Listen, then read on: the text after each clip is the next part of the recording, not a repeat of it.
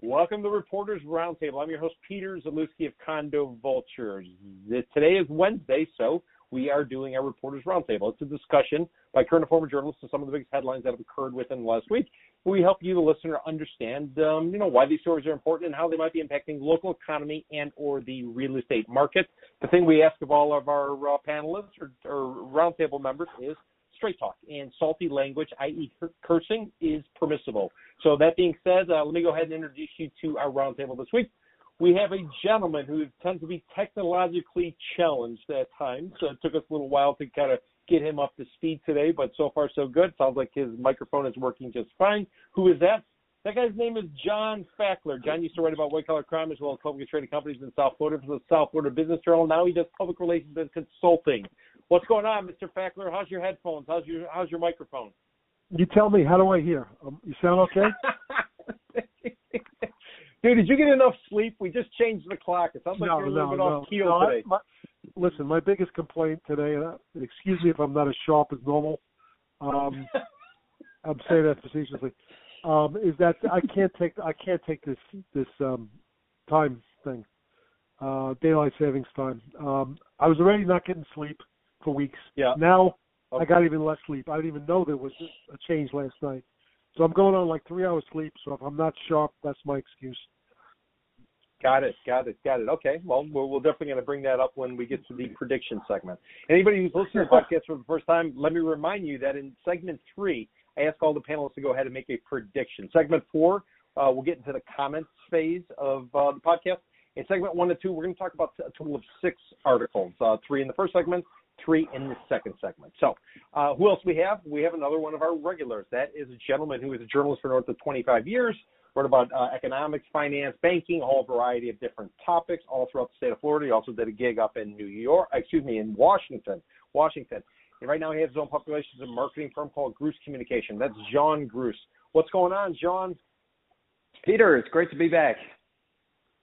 Great having you. You sound much more chipper. I'm assuming that you slept much better than Mr. Fackler, who's sort of dragging his knuckles today.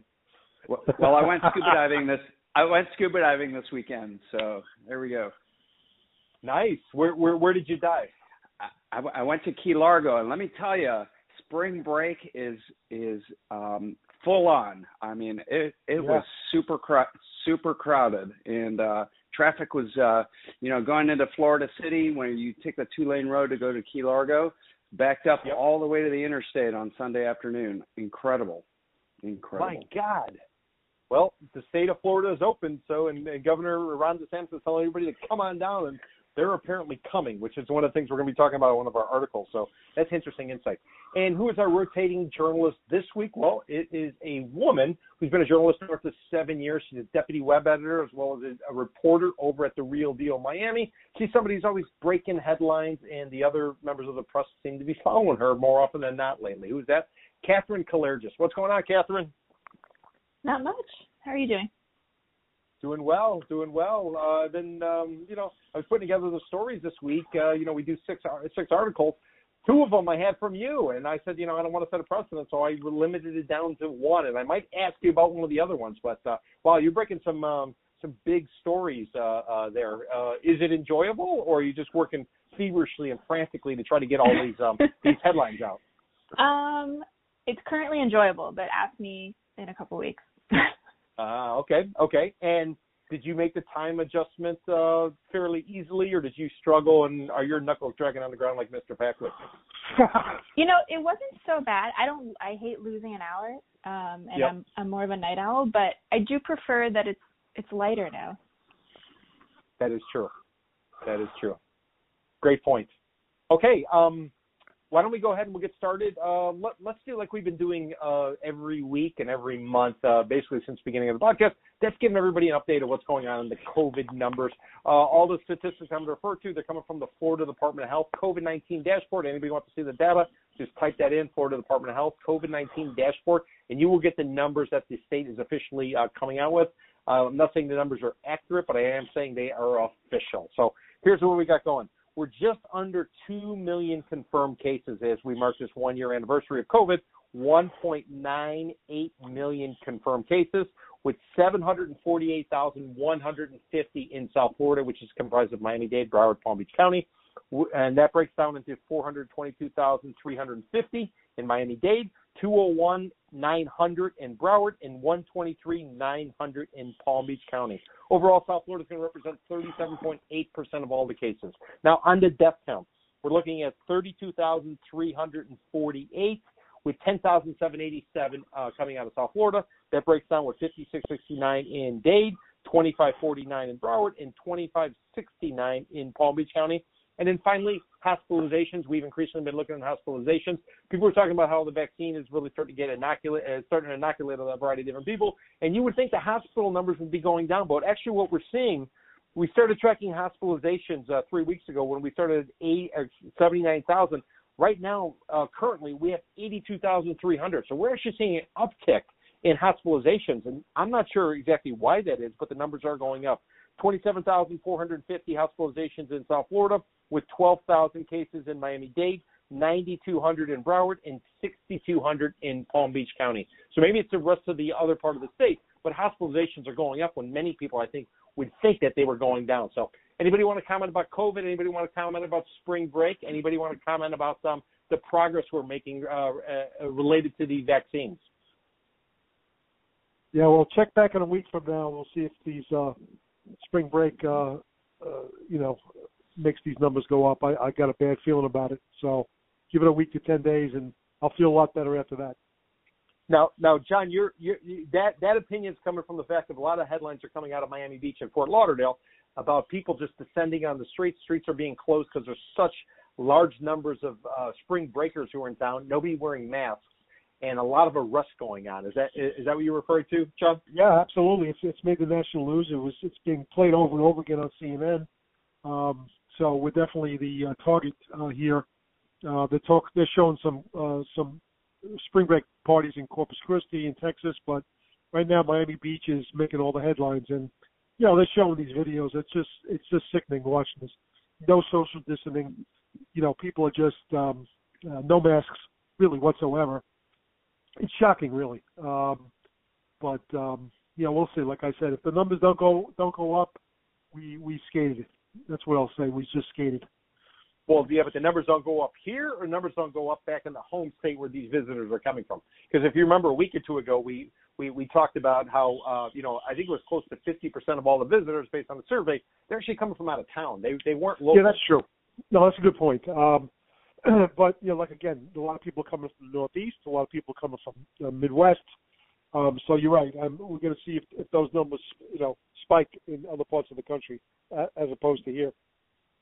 John, when we began a podcast, you said you went down to Key Largo. Anybody who doesn't know it, it's the first island, effectively, when you go from the mainland into the Florida Keys. It's a great place for diving, all kind of dive places out there. You got some national parks, things like that. John, when you were driving down with the bumper-to-bumper traffic down US 1 going into the Keys, where were the license plates from? Were they all Florida license plates, or did you happen to notice, a majority coming from one place or one region? Any insight related to that? I did not, because I go to the Keys super early in the morning to avoid the traffic. The traffic I saw was when I was heading back to Miami in the early afternoon. Traffic was going the other way, but I saw a lot of camper vans. I saw, I'm sure it's a lot of people who are within the driving range, so probably the southeast, because the Caribbean's closed. Latin America's closed, Europe's closed, so I think a lot of Americans are staying at home. And Florida, I was talking to a friend recently who was trying to book a room in the Keys, in the Key Largo area at the end of this month, and they couldn't find anything for less than $400 a night. So that just shows the demand. Yeah, incredible. But John, we have something down here that I refer to as Latin American economics. And that is, as the number of bookings goes down, the hoteliers actually charge more. It's kind of like penthouse condo. The bigger the unit, the more price per square foot they charge, which goes against every economic principle that I've ever learned. But I would refer to it as Latin American economics, because the first time I saw it was like in Panama or somewhere down in Bogota, Colombia. You're probably right. Catherine, anything you want to mention about COVID, your experience, what you're seeing, people around you? Are you feeling it? Everybody wearing masks, or are they all going sort of no mask now? I think it depends on where you are. You know, when you drive through like any touristy area, I see way less masks. But the only thing I was going to mention, because you asked like where the cars are coming from, is I think the airport reported like its highest day of travel since the pandemic. I think yesterday was like the busiest day they've had, the Miami International. So people are flying. Wow. I mean, yeah. Which is interesting because I wouldn't feel comfortable flying. Yeah, you know what I mean? Even when vaccinated. I don't know. I think that you need a little bit of time. Mm-hmm. Mm-hmm. And these people, like, I don't think that most of these people are vaccinated. Yeah. Catherine, any thoughts on the number of hospitalizations actually going up? 82,307 people are hospitalized as of the day we're recording this, which is March the 15th. If we go back to March the 1st, you had 79,400 people. So, we added effectively 3,000 people in the hospital. And keep in mind, you got to be pretty bad in order to be hospitalized. So 3,000 people in effectively, 3 weeks. And that's statewide, right? That would be statewide, yeah. In Tri-County, South Florida, right now we have 27,450. 3 weeks ago, we had 26,460. So we gained 1,000 people effectively since March 1st. So it's actually 2 weeks. We've gained 1,000 people. That's 500 additional people in the hospital net per week. So that suggests that maybe this thing isn't under control as much as a lot of people like to think, at least to me. I wonder if people are just slowly loosening up, and that's part of it. I don't know. And they're maybe having like more small gatherings, or I'm not sure. Yeah. Well, I also read that there are some more variants that are a lot more contagious, like the UK variants, and apparently that's really boosting the numbers in Florida. Wow. Well, I will tell you, next week when we do this roundtable, we're going to we'll probably break 2 million people in the state of Florida with confirmed cases, based on how the numbers are trending. Again, 1.98 million confirmed cases. So, okay, guys. That being said, let's go ahead. We'll get into our first story. This first story is going to come out of CNBC. And John, I want you to comment on it first. So let me read the headline in the first couple points, and then maybe you can provide some insight. Headline: The housing market stands at a tipping point after a stunningly successful year during the pandemic. 3 points that are pointed out or highlighted by CNBC. Point number 1 year after the COVID-19 crisis shut down and warped so much of American life, things are still unpredictable, but the outlook isn't bright for housing. Point number 2, in fact, it looks like the perfect storm for a correction. Point number 3, home prices are overheated, mortgage rates are rising, the supply of homes for sale is anemic, and consumer confidence in the housing market is falling. What say you, Jean? Chicken Little, or maybe just a little blip in somewhat otherwise very robust and rah-rah type of housing market? What say you, Jean? Well, I think the housing market has been completely distorted by the pandemic and the Federal Reserve's all-time low interest rates. And so, the market that we have now is completely abnormal. And so what happens next, is anyone's guess. But I think your guest, Barry Dunn from Fort Lauderdale, recently indicated that, he doesn't see inventories rising anytime soon because people are just not putting their homes on the market. And, that could drive values even further up and make it really hard for realtors to find listings. So, yeah, I think this still has room to run, but, who knows? Because the market is so messed up from all these crazy things, the pandemic and the Federal Reserve's ultra low interest rates. That's it's going to be very hard to see it go on like this for many more years. Yeah. Catherine, I'm going to want you to comment, but let me read a couple graphs out of the article. It says the outlook for housing in 2021 is mixed. Some sectors, like single-family rentals, they should thrive while the for sale market is facing a bevy of headwinds. Affordability is number one on the list. Consumer confidence in the housing market fell in February, according to the most recent monthly sentiment survey from Fannie Mae. People think house prices will continue to go up. As a result, the share of consumers who say it's a good time to buy homes dropped from 52% to 48%. Catherine, is this a telltale sign of maybe what's coming down the pike, or are these maybe just some people who are frustrated that they can't afford to buy and or they're getting outbid for some of the homes they're pursuing? What say you? No, I mean, I think everything is overpriced. I think pricing is like out of control because of no inventory. Like John said, like the interest rates are so low. And with the rentals, it's kind of interesting because that's something that's been building for a while. And it kind of feeds the market that is priced out, can't afford to buy a house, but there's billions of dollars being poured into single family rentals. So I think it's just like further, I guess, distortion again of the housing market. It's just going to continue. And keep in mind, there's a moratorium on foreclosures and on evictions. That moratorium is, I don't know what the latest is, but I get the sense it's going to probably run up until about September or so when the current federal stimulus program sort of comes to an end. So if we look at Q4, basically the moratorium potentially, and I'm speculating here of that being lifted, isn't that going to dump some new quantity of places potentially on the market, both from a renter perspective as well as a resale perspective? What do you think, Catherine? Yeah, I think so. I mean, I'm seeing online, some deals being held up because they can't get the tenants out, which is kind of interesting. Yeah. And that's been happening for months. Yeah, that's a big problem. I'm not sure what else I can add about that. But if you can't move forward with an eviction or foreclosure, what do you have? What choice do you have? What do you do?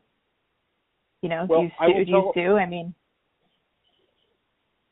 Well, and to remind everybody, the Miami Herald reported that March through December there were 50,000 eviction filings initiated in the state of Florida where people haven't effectively been kicked out because of the moratorium that's in place.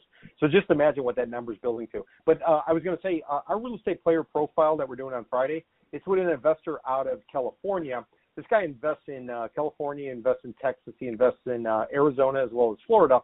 And the issue he has is anything that he potentially would want to buy because people are in trouble in terms of owners, they got a moratorium so they don't need to sell. And then the other one is any rentals that he might buy, the tenants aren't paying the rent. So he's like, why the hell am I going to take this on and then ultimately have to go and try to collect the rents? So, this is kind of the push-pull. So I don't really think that this is a true market. This is an artificial market because of the moratorium. So that would be the case I would make. I don't know if anybody wants to push back before we go to the next story. I wonder if there would be any discount at some point, like if sellers would be willing to give any discount to buyers taking on, properties with tenants who aren't paying because they're betting on the fact that eventually the moratorium will be lifted, but they can't hold out that long. Yeah, that's a great point. Well, I'll ask him when I do the interview with him, and that podcast will appear on Friday. At least that's what it's scheduled to. So, okay, story number 2, Catherine, we're going to start off with you on this one, and I'm going to ask Mr. Fackler to provide his 2 cents. This comes from Politico. Headline, Zillow faces antitrust suit over change to real estate listings. Subhead, Zillow and its affiliate Trulia are illegally favoring listings by brokers who belong to the National Association of Realtors, a real estate startup alleges. Now, let me tell everybody, if you are a licensed real estate professional, in South Florida, you pay $1,000. You join a club. That club is called the Miami Association of Realtors or Fort Lauderdale Realtor Association. For that $1,000, you get education, you get networking, you get lobbying, but also, too, you get access to this database that realtors use. Realtors put information into a database to market a property as well as to find properties for their potential customers, which could be tenants, they could be landlords, they could be sellers, they could be, you sort of name it. But keep in mind, this database is effectively what a lot of people use, but it doesn't represent the entire market. For instance, it will not represent for sale by owner. That's not in there. So when we talk about the MLS, this is what we're referring to. So Catherine, let me read the first couple graphs out of this. A real estate startup sued Zillow in federal court Tuesday over allegations that the popular real estate website violates antitrust law by deceptively steering customers to home listings from a subset of agents. In the suit filed in U.S. federal court in Seattle, Rex alleges Zillow and its affiliate Trulia are illegally favoring listings by brokers who belong to the National Association of Realtors, the most prominent U.S. real estate trade association. Home listings by non-National Association of Realtor agents are now relegated to a hidden tab on the website, the startup says in the lawsuit. Catherine, there's been a lot of talk down here about the MLS and can you trust it? And is it the entire market, or is it just the market that the people hawking the product want you to see? Now you got a lawsuit going on there where Zillow's actually throwing in with the realtors. What say you? I think it's interesting because people expect. Well, I mean, like in one of the stories I read, the lawyer for the plaintiff, which is this brokerage, said that that Zillow is backtracking on its mission to help the public, and it is instead focusing on its own profits. But Zillow is, I mean, it's I don't know how to put it. It's a company, like they're trying to make money. So it's not shocking to me that this is happening.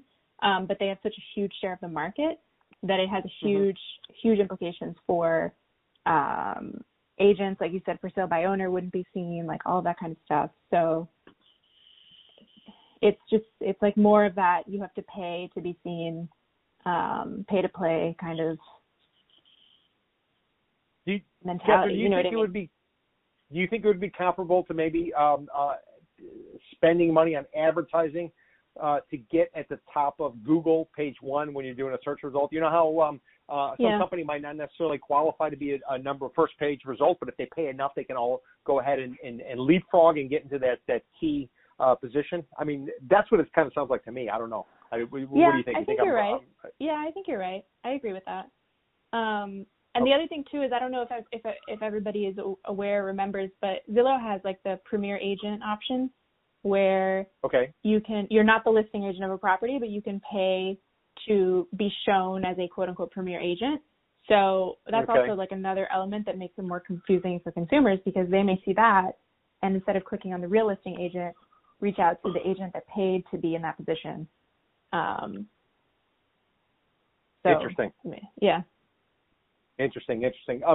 John, let me get your comments or your thoughts on this. Let me read a graph or two out of the story. A change Zillow and Trulia made to their sites on January the 12th. Before then, the sites, which control 75% of the online home search market, according to the company's securities filings, allowed users to easily view all homes for sale, regardless of whether a listing was posted by an agent. But that all changed on January the 12th. Beginning this year, Zillow and Trulia started segregating listings, giving preferential treatment to the 1.3 million real estate agents who belong to the National Association of Realtors, Rex alleges, and Rex is the plaintiff. Other listings, including those posted by brokers not affiliated with the NAR, which is National Association of Realtors, foreclosures and home listed for sale by owners without agents are now relegated to a separate tab.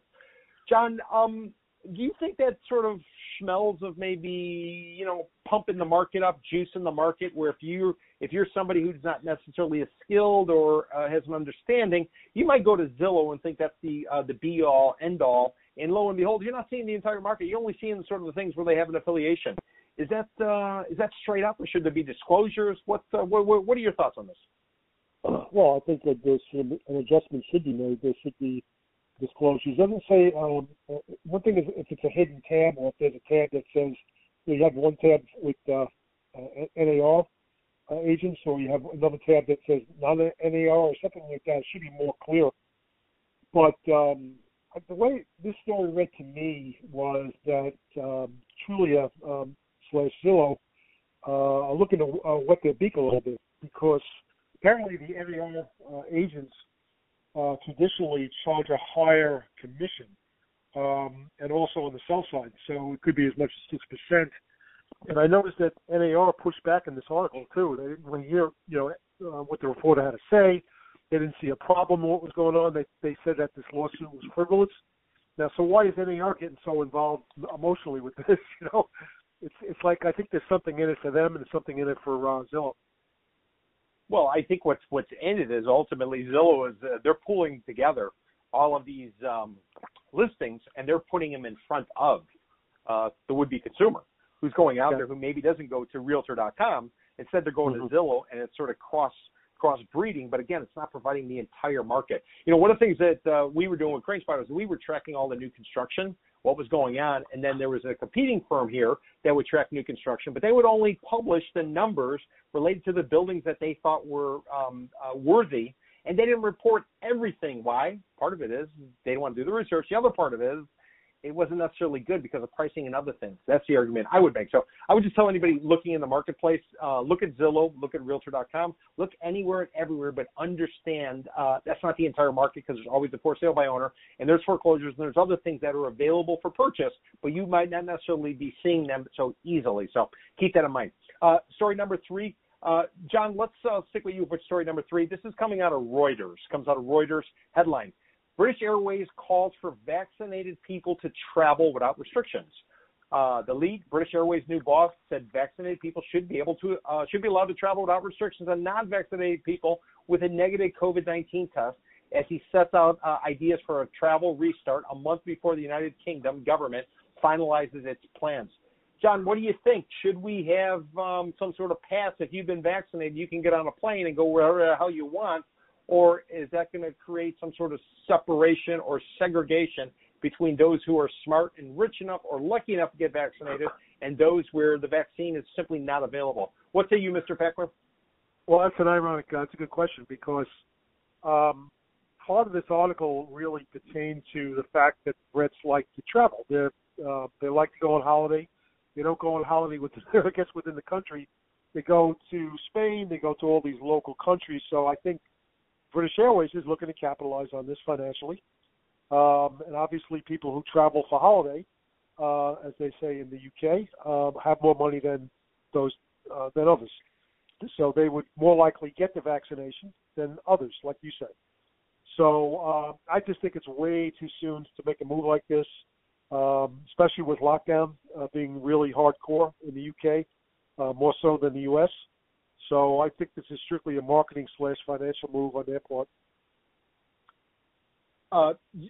Jean, your comments, I'm wondering, you know, we have more and more people who are starting to get vaccinated. A lot of people want to sort of stretch their legs because they've been on lockdown for at least a year. What do you think of the idea of some sort of pass or some sort of app like they're using in Israel, where once you've been inoculated, you basically can get access to a whole variety of places, and those who haven't been vaccinated can't go, almost as an incentive to get people who maybe are a little resistant to vaccination to step up and actually get the jab, as the Brits call it. What say you, Sean? Yeah, and I think in Europe, you know, there's a lot more resistance to getting vaccinated. I've noticed that a lot of Europeans are very hesitant to get vaccinated, and you know, the rollout in Europe has been you know, a lot slower than in the U.S. I don't know if it's bureaucracy or what, but I mean, you know, Europe is looking at. I mean, Italy just put another lockdown on, and it doesn't look like their summer is going to. I think they may actually have a terrible summer again because they're just not getting the vaccine out quickly enough. And I don't know if you've read today, but many of the countries in Europe have halted vaccinations using the AstraZeneca vaccine over concerns about blood clotting. And you know, that just adds more fuel to the anti-vaxxers. And so British Airways is looking at this going like, this is terrible. We're never going to get our planes in the air if we don't get people you know, to get vaccinated. And Europe is going to be shut down all summer. I mean, this is like prime travel season. Europeans get like, you know, the French get like 6 or 7 weeks paid vacation, you know, and pretty much all of August, the entire country is shut down. You know, everybody's on vacation. So it's going to be you know, touch and go this year. They may have another ruined tourist season. So yeah, I can understand why they're like encouraging some kind of a pass, you know. Yeah. Great point. let's go ahead. We'll take our first commercial break. On the other side of the break, we're going to talk about people who fled the Northeast to Florida, and then they decided, you know what?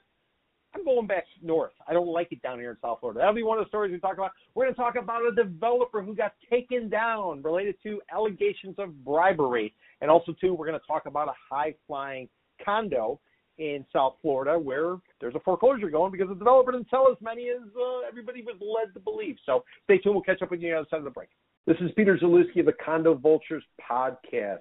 Back in 1995, I got my real estate license, but I didn't practice for a number of years simply because I was writing about real estate as a journalist.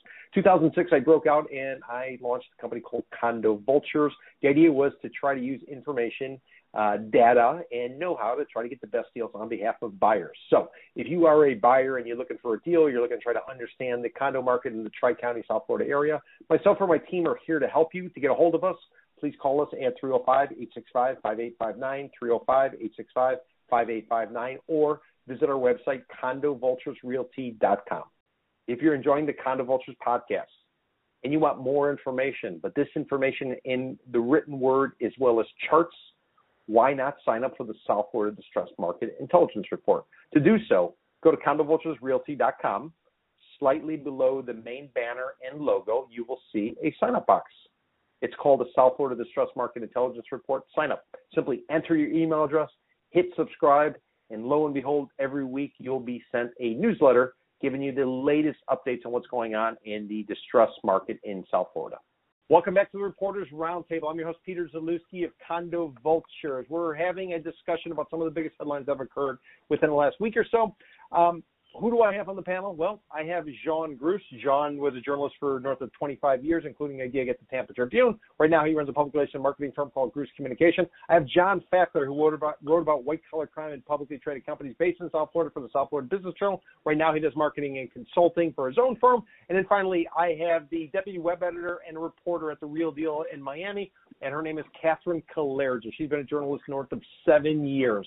So, John, let's go to you on the first story of this second segment. This is coming out of Bloomberg. Headline, Wall Street A-listers fled to Florida. Many now eye a return. Here's what we got. First couple graphs. The Upper East Side cocktail at St. Ambrosis is just the same in Manhattan. The Carpaccio at Cipriani's, as meaty as bread as on Wall Street. Here's the private equity billionaire Steven Schwarzman on his way to La Goulot, and I'm killing it, and I don't know how to pronounce it. Sean, you're the French speaker. The clubby French bistro popular with Park Avenue socialites. There is David Solomon, the Goldman Sachs Group's chief, a team of financiers in tow. The names and the money say New York, but the aquamarine pools, the swaying palms, and the sultry Atlantic breeze to say something else.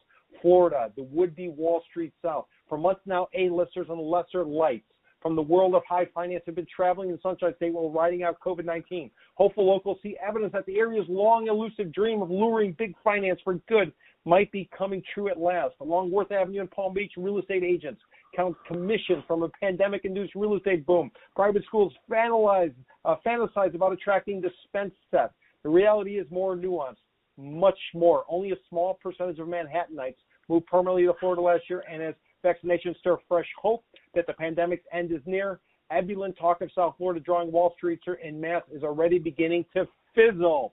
What say you, Jean? Is this smoke and mirrors based on the weather outside and the pandemic, or do you think some of these people are going to stick around? Well, actually, it's very interesting because I met some guys, some tech guys who recently moved down here from New York City. I met them in Brickell, in the Brickell Avenue area. And a lot of them are on very short-term leases down here. And, they're very ambivalent about their move to South Florida. They really like it here, but they do miss New York, and they are thinking about going back. But, the thing is that we've actually enticed a whole lot of people down here, and a lot of people have tested the waters, and they see it's possible to have your company down here, and it's possible to do deals down here. So I think there's still some ambivalence about it, but I think we've made a pretty good sell to the New York crowd that, they might want to set up their residency down here. Maybe they'll spend, 6 months and a day in South Florida to be Florida residents and maybe go back to New York in the summer times. But I think we've made a pretty good case for New Yorkers to be down here. Mr. Fackler, you are a New Yorker born on Long Island. You worked at a boiler room in Long Island. You've been down here in South Florida since the 1980s. You can probably give some great perspective. Let me read two graphs out of the story, Mr. Fackler, and then I'll ask you a comment.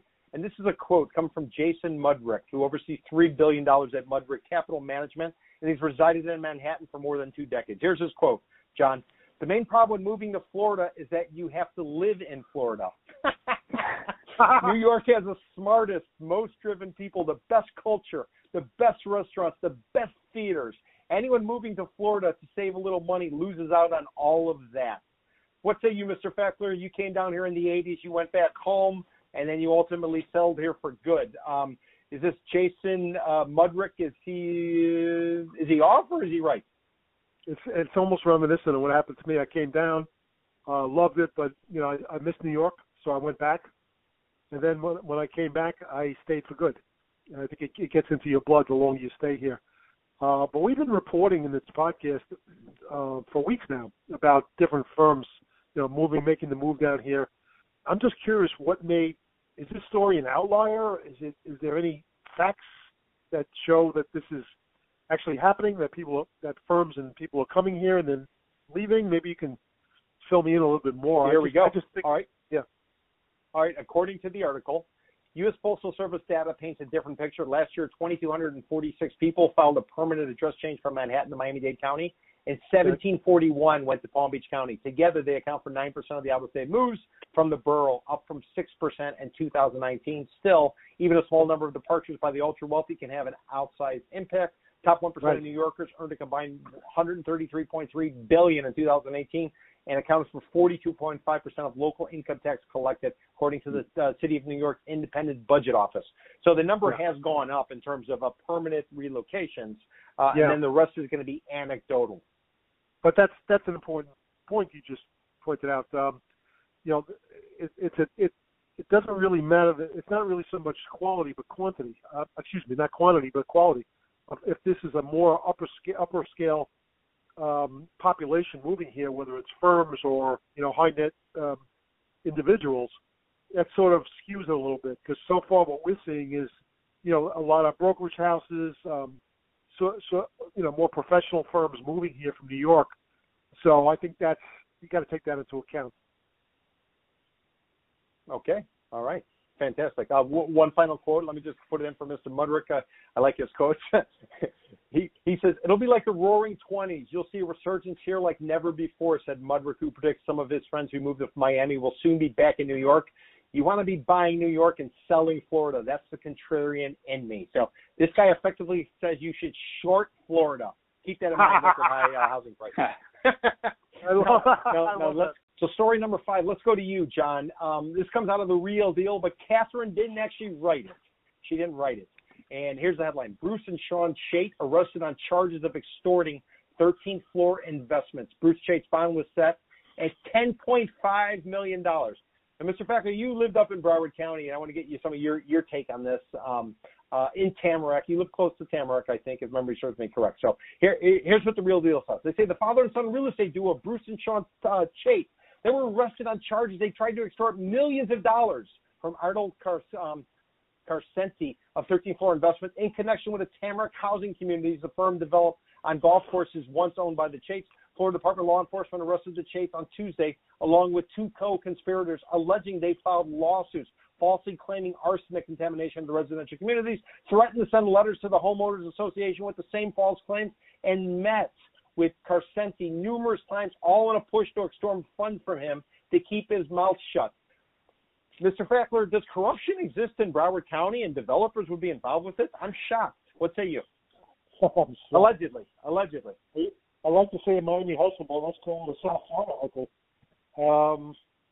It doesn't surprise me. It's not exactly, Tamarack is not exactly an upscale neighborhood. I could see some sort of, wheeling dealing going on in that area of Broward. I'm not sure if that's where the residence was exactly in Tamarack, but I I'm not totally shocked, especially the premise of the fraud, which was, and correct me if I'm wrong, didn't several years ago, perhaps the last cycle, wasn't there a big deal made about the grounds, particularly in Miami, when they're doing new construction, where they found arsenic and other compounds in soil, and it's sort of... Oh, you're talking about the parks. You're talking about a lot of the parks. Yeah. Where they had found it, and then the places... But John, let me read a quote from 13th Floor Investments. And they were the ones who are trying to go forward with a development, and allegedly this father and son development team, they were shaking them down, allegedly. So here's the statement from 13th Floor Homes. It says, the leadership of 13th Floor Homes was recently targeted by what it believes to be an illegal attempt aimed at derailing our firm's development plans in Broward County and undermining our company's reputation.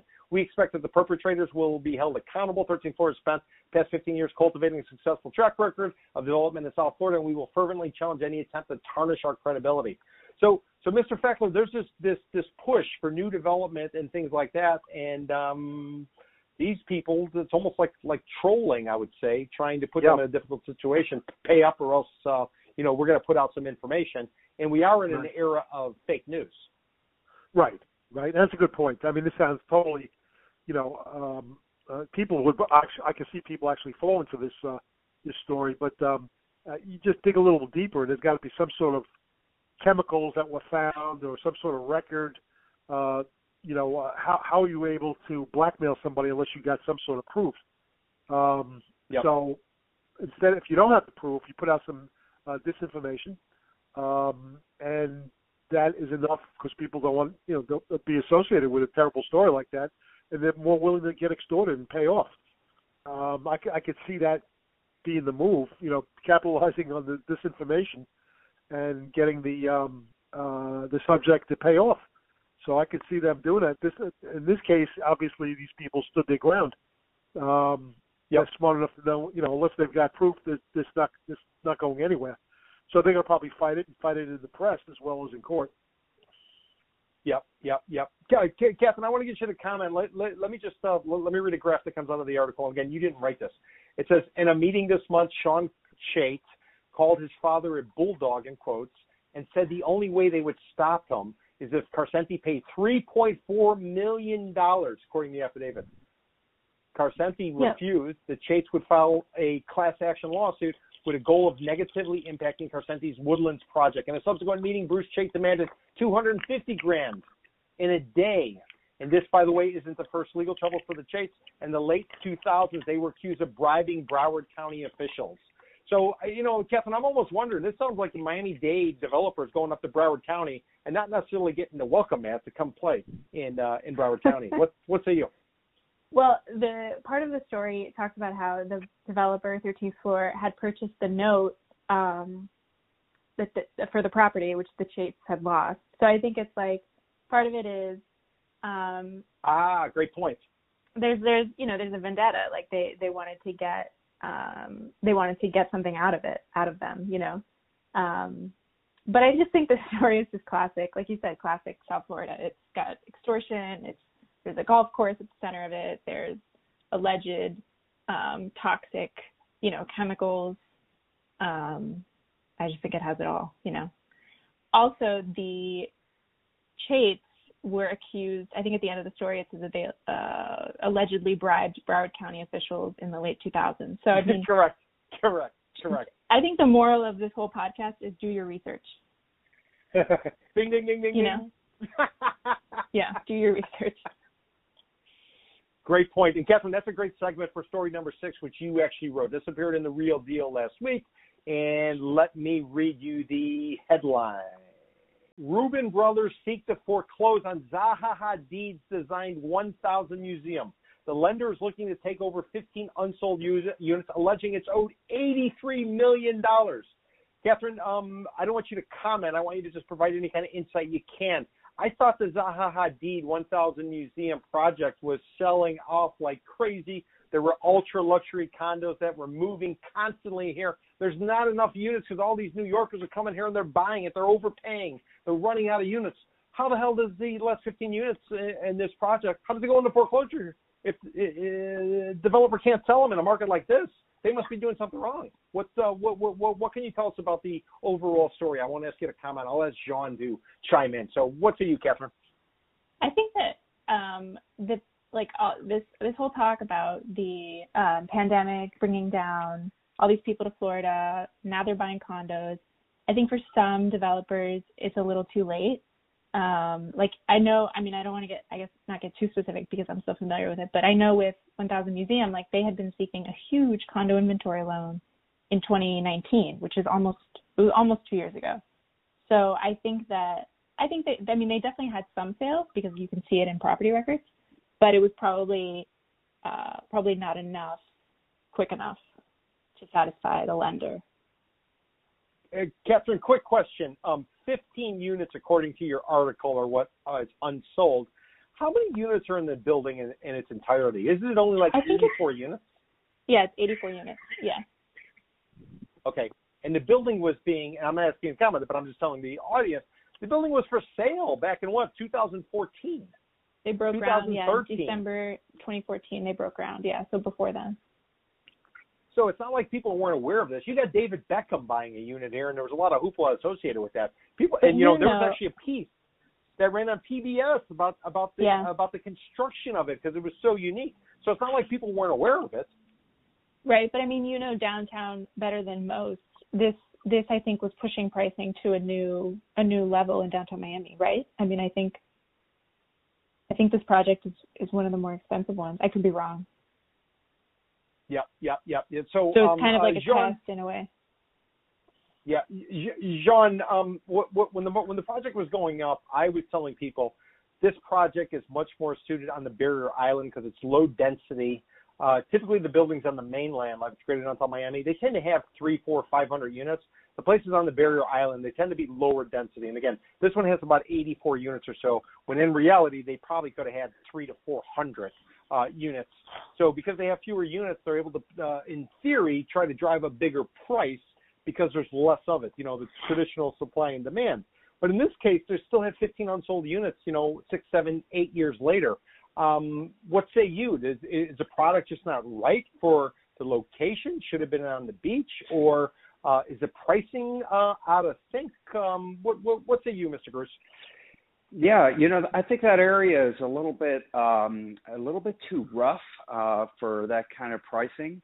So I go jogging down there sometimes early in the morning, and it's across from the park, and there's dozens of homeless people lying around camping there. It's kind of isolated, and it looks kind of seedy around there.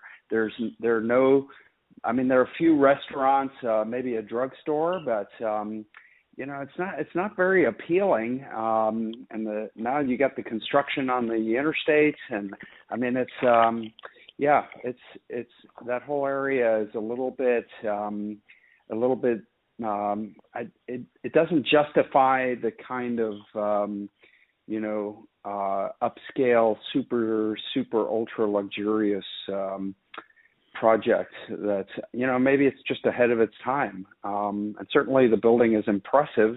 It looks impressive. It's got all the bells and whistles, but that specific location, maybe that whole area needs to mature a little bit more.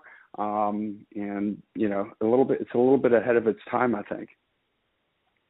Yeah, no, that's a great point. I would just throw out there, a lot of times when developers go and they have projects designed, there's two ways to design a building.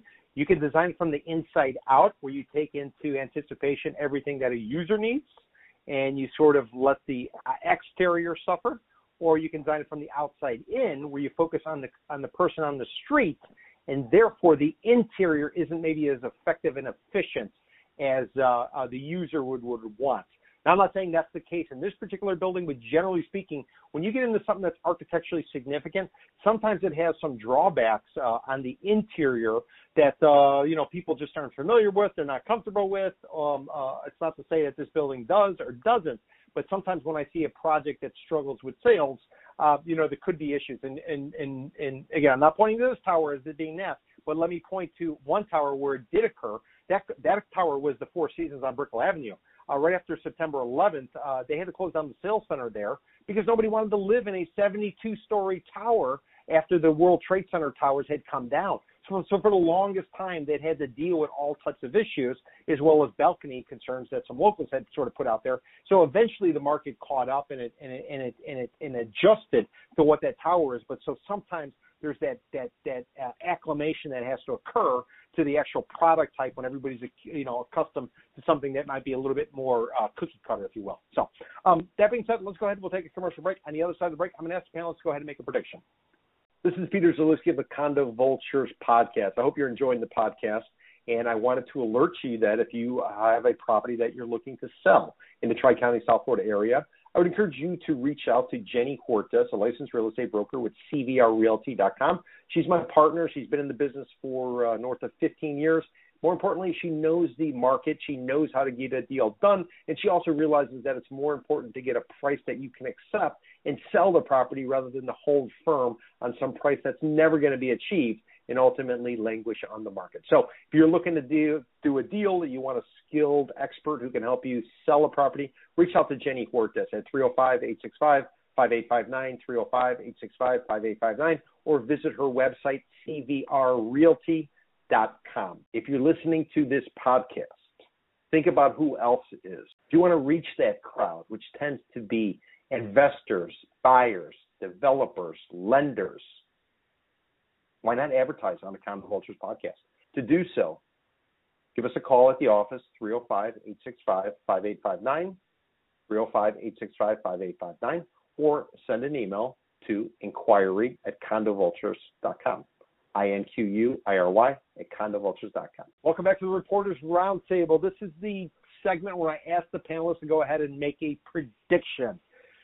Mr. Fackler, it looks like the governor of New York might be in some trouble, and you had predicted, one of the few times actually that you might seem to be right. You had predicted that he might be on the way out, and everything is sort of pointing that way. So on that positive note, why don't you give us another prediction that's going to sort of bear fruit. So what say you, Mr. Fackler? Okay, I'll give you a nice short-term one here, which we sort of touched on a little bit earlier. We talked about the ridiculous amount of people descending on Miami Beach for spring break and whether or not this could be a super spreader event because these are people from other parts of the country. So they may bring it back to, wherever they're from. I argue that there will be an uptick. I won't call it a plateau, but an uptick in cases as a result of spring break down here, because a lot of these people are traveling from all parts of the country. Nobody knows if they've been tested. They're walking around without masks. There's no social distancing. So I predict that there will be, within 7 to 10 days from now, a pretty sizable uptick in the number of cases. I won't go as far as hospitalizations, but in the number of cases here in Miami-Dade. What happens after that, if it's just a short-term peak, that remains to be seen, but I do believe that there's going to be an uptick in cases. So what you're saying, Mr. Fackler, and keep in mind, last week you predicted that Ron DeSantis 4 years from now would be the Republican nominee. So this time you're saying you're keeping a little bit closer. This time you're saying by April the 1st, there will be an increase in the number of confirmed COVID cases in Miami-Dade County. That's out of whack with what the norm has been. Is that what you're saying? Yes, I do. That's exactly it. April 1st. Thank you for keeping it to a fortnight instead of 4 years. So that's much appreciated. John, what say you? I predict that we are going to have a boom in new hotel construction, and it's going to lead to an overbuilding of additional hotel rooms. Listen, I've been reading lately, and I'm talking about the Miami market specifically, but the list of new hotels that are coming online is really very surprising given what we've just been through. I mean, I was reading, for example, that travel booking firm Kayak plans to open its first hotel in Miami Beach. Treehouse is going to open a hotel in Brickell. Miami International Airport is going to have its first new hotel in like 60 years. The city approved a 300-room hotel on Jungle Island near the cruise ship terminals. I mean, I keep reading about all these new hotels that are going to come online, and I'm a little bit concerned that like there might be some overbuilding going on, and we might have a sort of a glut of hotel rooms. And I hope we can fill them all, but that's a lot of hotel rooms that are going to be coming online, and I think maybe the industry might be a little bit ahead of itself. Interesting. Okay, that's a very interesting prediction. Catherine, what say you? You talk to a lot of people. You're producing a hell of a lot of copy. You're breaking a lot of headlines. What are you thinking? What's coming down the pike? I think you're gonna see more. Like we kind of touched on it earlier, but I think you're gonna see more businesses requiring like proof of vaccination. I think like events maybe, like the South Beach Wine and Food Festival is doing that, I think. And I think like for more big events you may start seeing that. Okay. All right. So yeah, some sort of pass to get in. You're saying like Israel's doing, where you download an app and you come in and there's like a QR code? Yeah, exactly. Yeah. Interesting. Okay. My prediction. This is a prediction I made probably about 6 months ago after I did an interview with an architect called Kobe Karp. So I'm going to make a prediction again. Let me first read you a little bit from an article that came out this week, and it's from NPR. Facing housing crunch, California cities rethink single-family neighborhoods.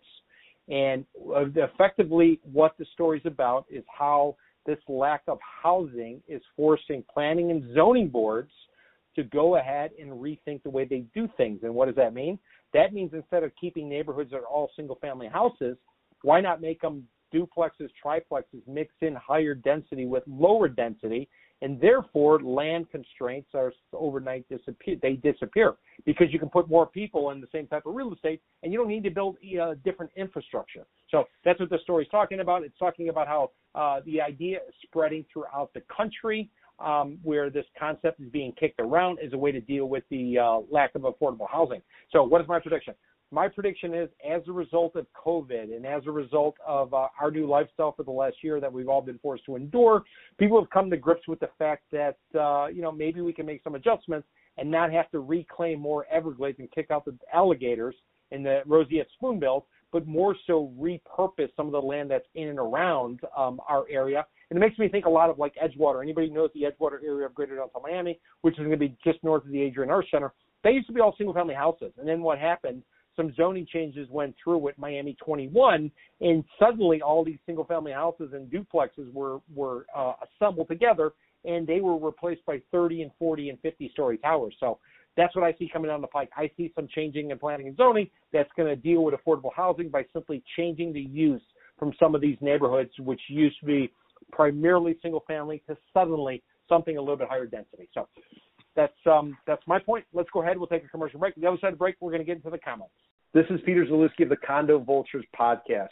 Before I started doing these podcasts, I basically was in the business of being a licensed real estate broker, a contributing columnist for the Miami Herald as well as the Miami Real Deal, but also expert witness work in consulting. So if you are looking for an expert witness or if you're looking for consulting services, a straight talk perspective as to what's going on in a particular marketplace, a building, or what happened previously for whatever your situation is, whether you are an attorney, whether you are an institutional fund looking to invest, or whether you're a lender who's trying to come up with some sort of strategy and approach for your lending committee going forward, I just might be able to help you. To get a hold of me, please reach out to Peter@CondoVultures.com. That's Peter@CondoVultures.com. Or give me a call to the office at 305-865-5859, 305-865-5859.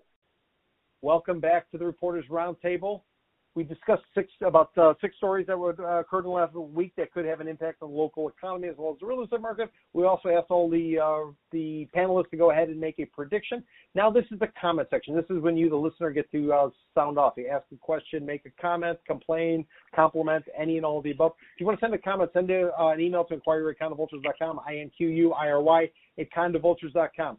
Mr. Fackler, we don't have any comments this week. No, it's surprising, but I didn't get to all of Ilya's comments from last week. Do you want to touch on particular your one-on-one interview? I think you made a comment about that. Perhaps you can, share that. No, that's okay.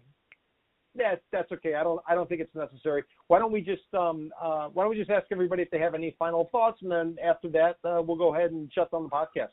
So Catherine, any parting thoughts you might have just about the week that's been, or maybe what's coming down the pike as we are near the peak of the winter tourism season, and summer very quickly is going to be upon us because we just leap forward with the clock. So what are you thinking, Catherine, as we sit here in the middle of March?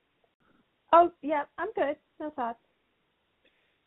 Okay, John, do you have any final thoughts? Yes, I do. I based on what's going on here at spring break, I think Americans are ready to vacation, and they are going to be coming down to Florida because I think the Caribbean is still going to be closed this summer. Europe is for sure going to be closed because they can't seem to get their act together. And Latin America, I mean, I don't think anybody's going to be traveling to Latin America anytime soon. They're having even worse problems with COVID. But Americans are ready to vacation, and I think Florida is going to be right there at the top of their list. And I think this is just great news for the hospitality industry, which really needs it. We need to put those heads in beds, and I think we're going to be huge beneficiaries of the vaccination programs. Great point. Mr. Fackler, Jean's talking about heads in beds. You were bitching that you only got 3 hours sleep because of the change in time because we sprung forward. Do you have any parting thoughts, assuming you're up, that you might want to offer before we should go ahead and shut down this podcast? Yeah, I'd like to offer a suggestion to get rid of this daylight savings time once and for all. It's an archaic regulation that was brought in during World War II so people could continue to work in the factories under light. Since we don't have that issue anymore, I don't know why they haven't dropped this whole thing, and I'm hoping that in the future they will. Interesting. So you heard it here first. Change the daylight savings time and change the zoning, and all of a sudden all our problems will be solved. That was Catherine Kalergis. She's a deputy web editor as well as a reporter over at The Real Deal Miami. If you haven't checked out The Real Deal or you haven't checked her out in terms of her byline, pay attention to her. She's breaking news, ahead of the curve on a lot of stories. That was Jean Gruss. Jean was a reporter for north of 25 years, primarily down here in the state of Florida. For now, he has his own public relations marketing firm called Gruss Communications. And that was the sleepy John Fackler, who's not getting enough sleep. What he does with his time, I don't know. But he used to write about white-collar crime and publicly traded companies based here in South Florida for the South Florida Business Journal. Now he does public relations and consulting. And I'm Peter Zalewski. I want to remind you, if you're not yet a subscriber, please go ahead and do so wherever you listen to your podcast. And if you like what we're doing, leave us a comment and a rating. The more comments and ratings we get, the more likely we are to spread our message and help us accomplish our goal, which is try to bring straight talk to an overhyped real estate market. And then finally, send us a comment. We want to hear from you. Send an email to inquiry@condovultures.com, INQUIRY @condovultures.com.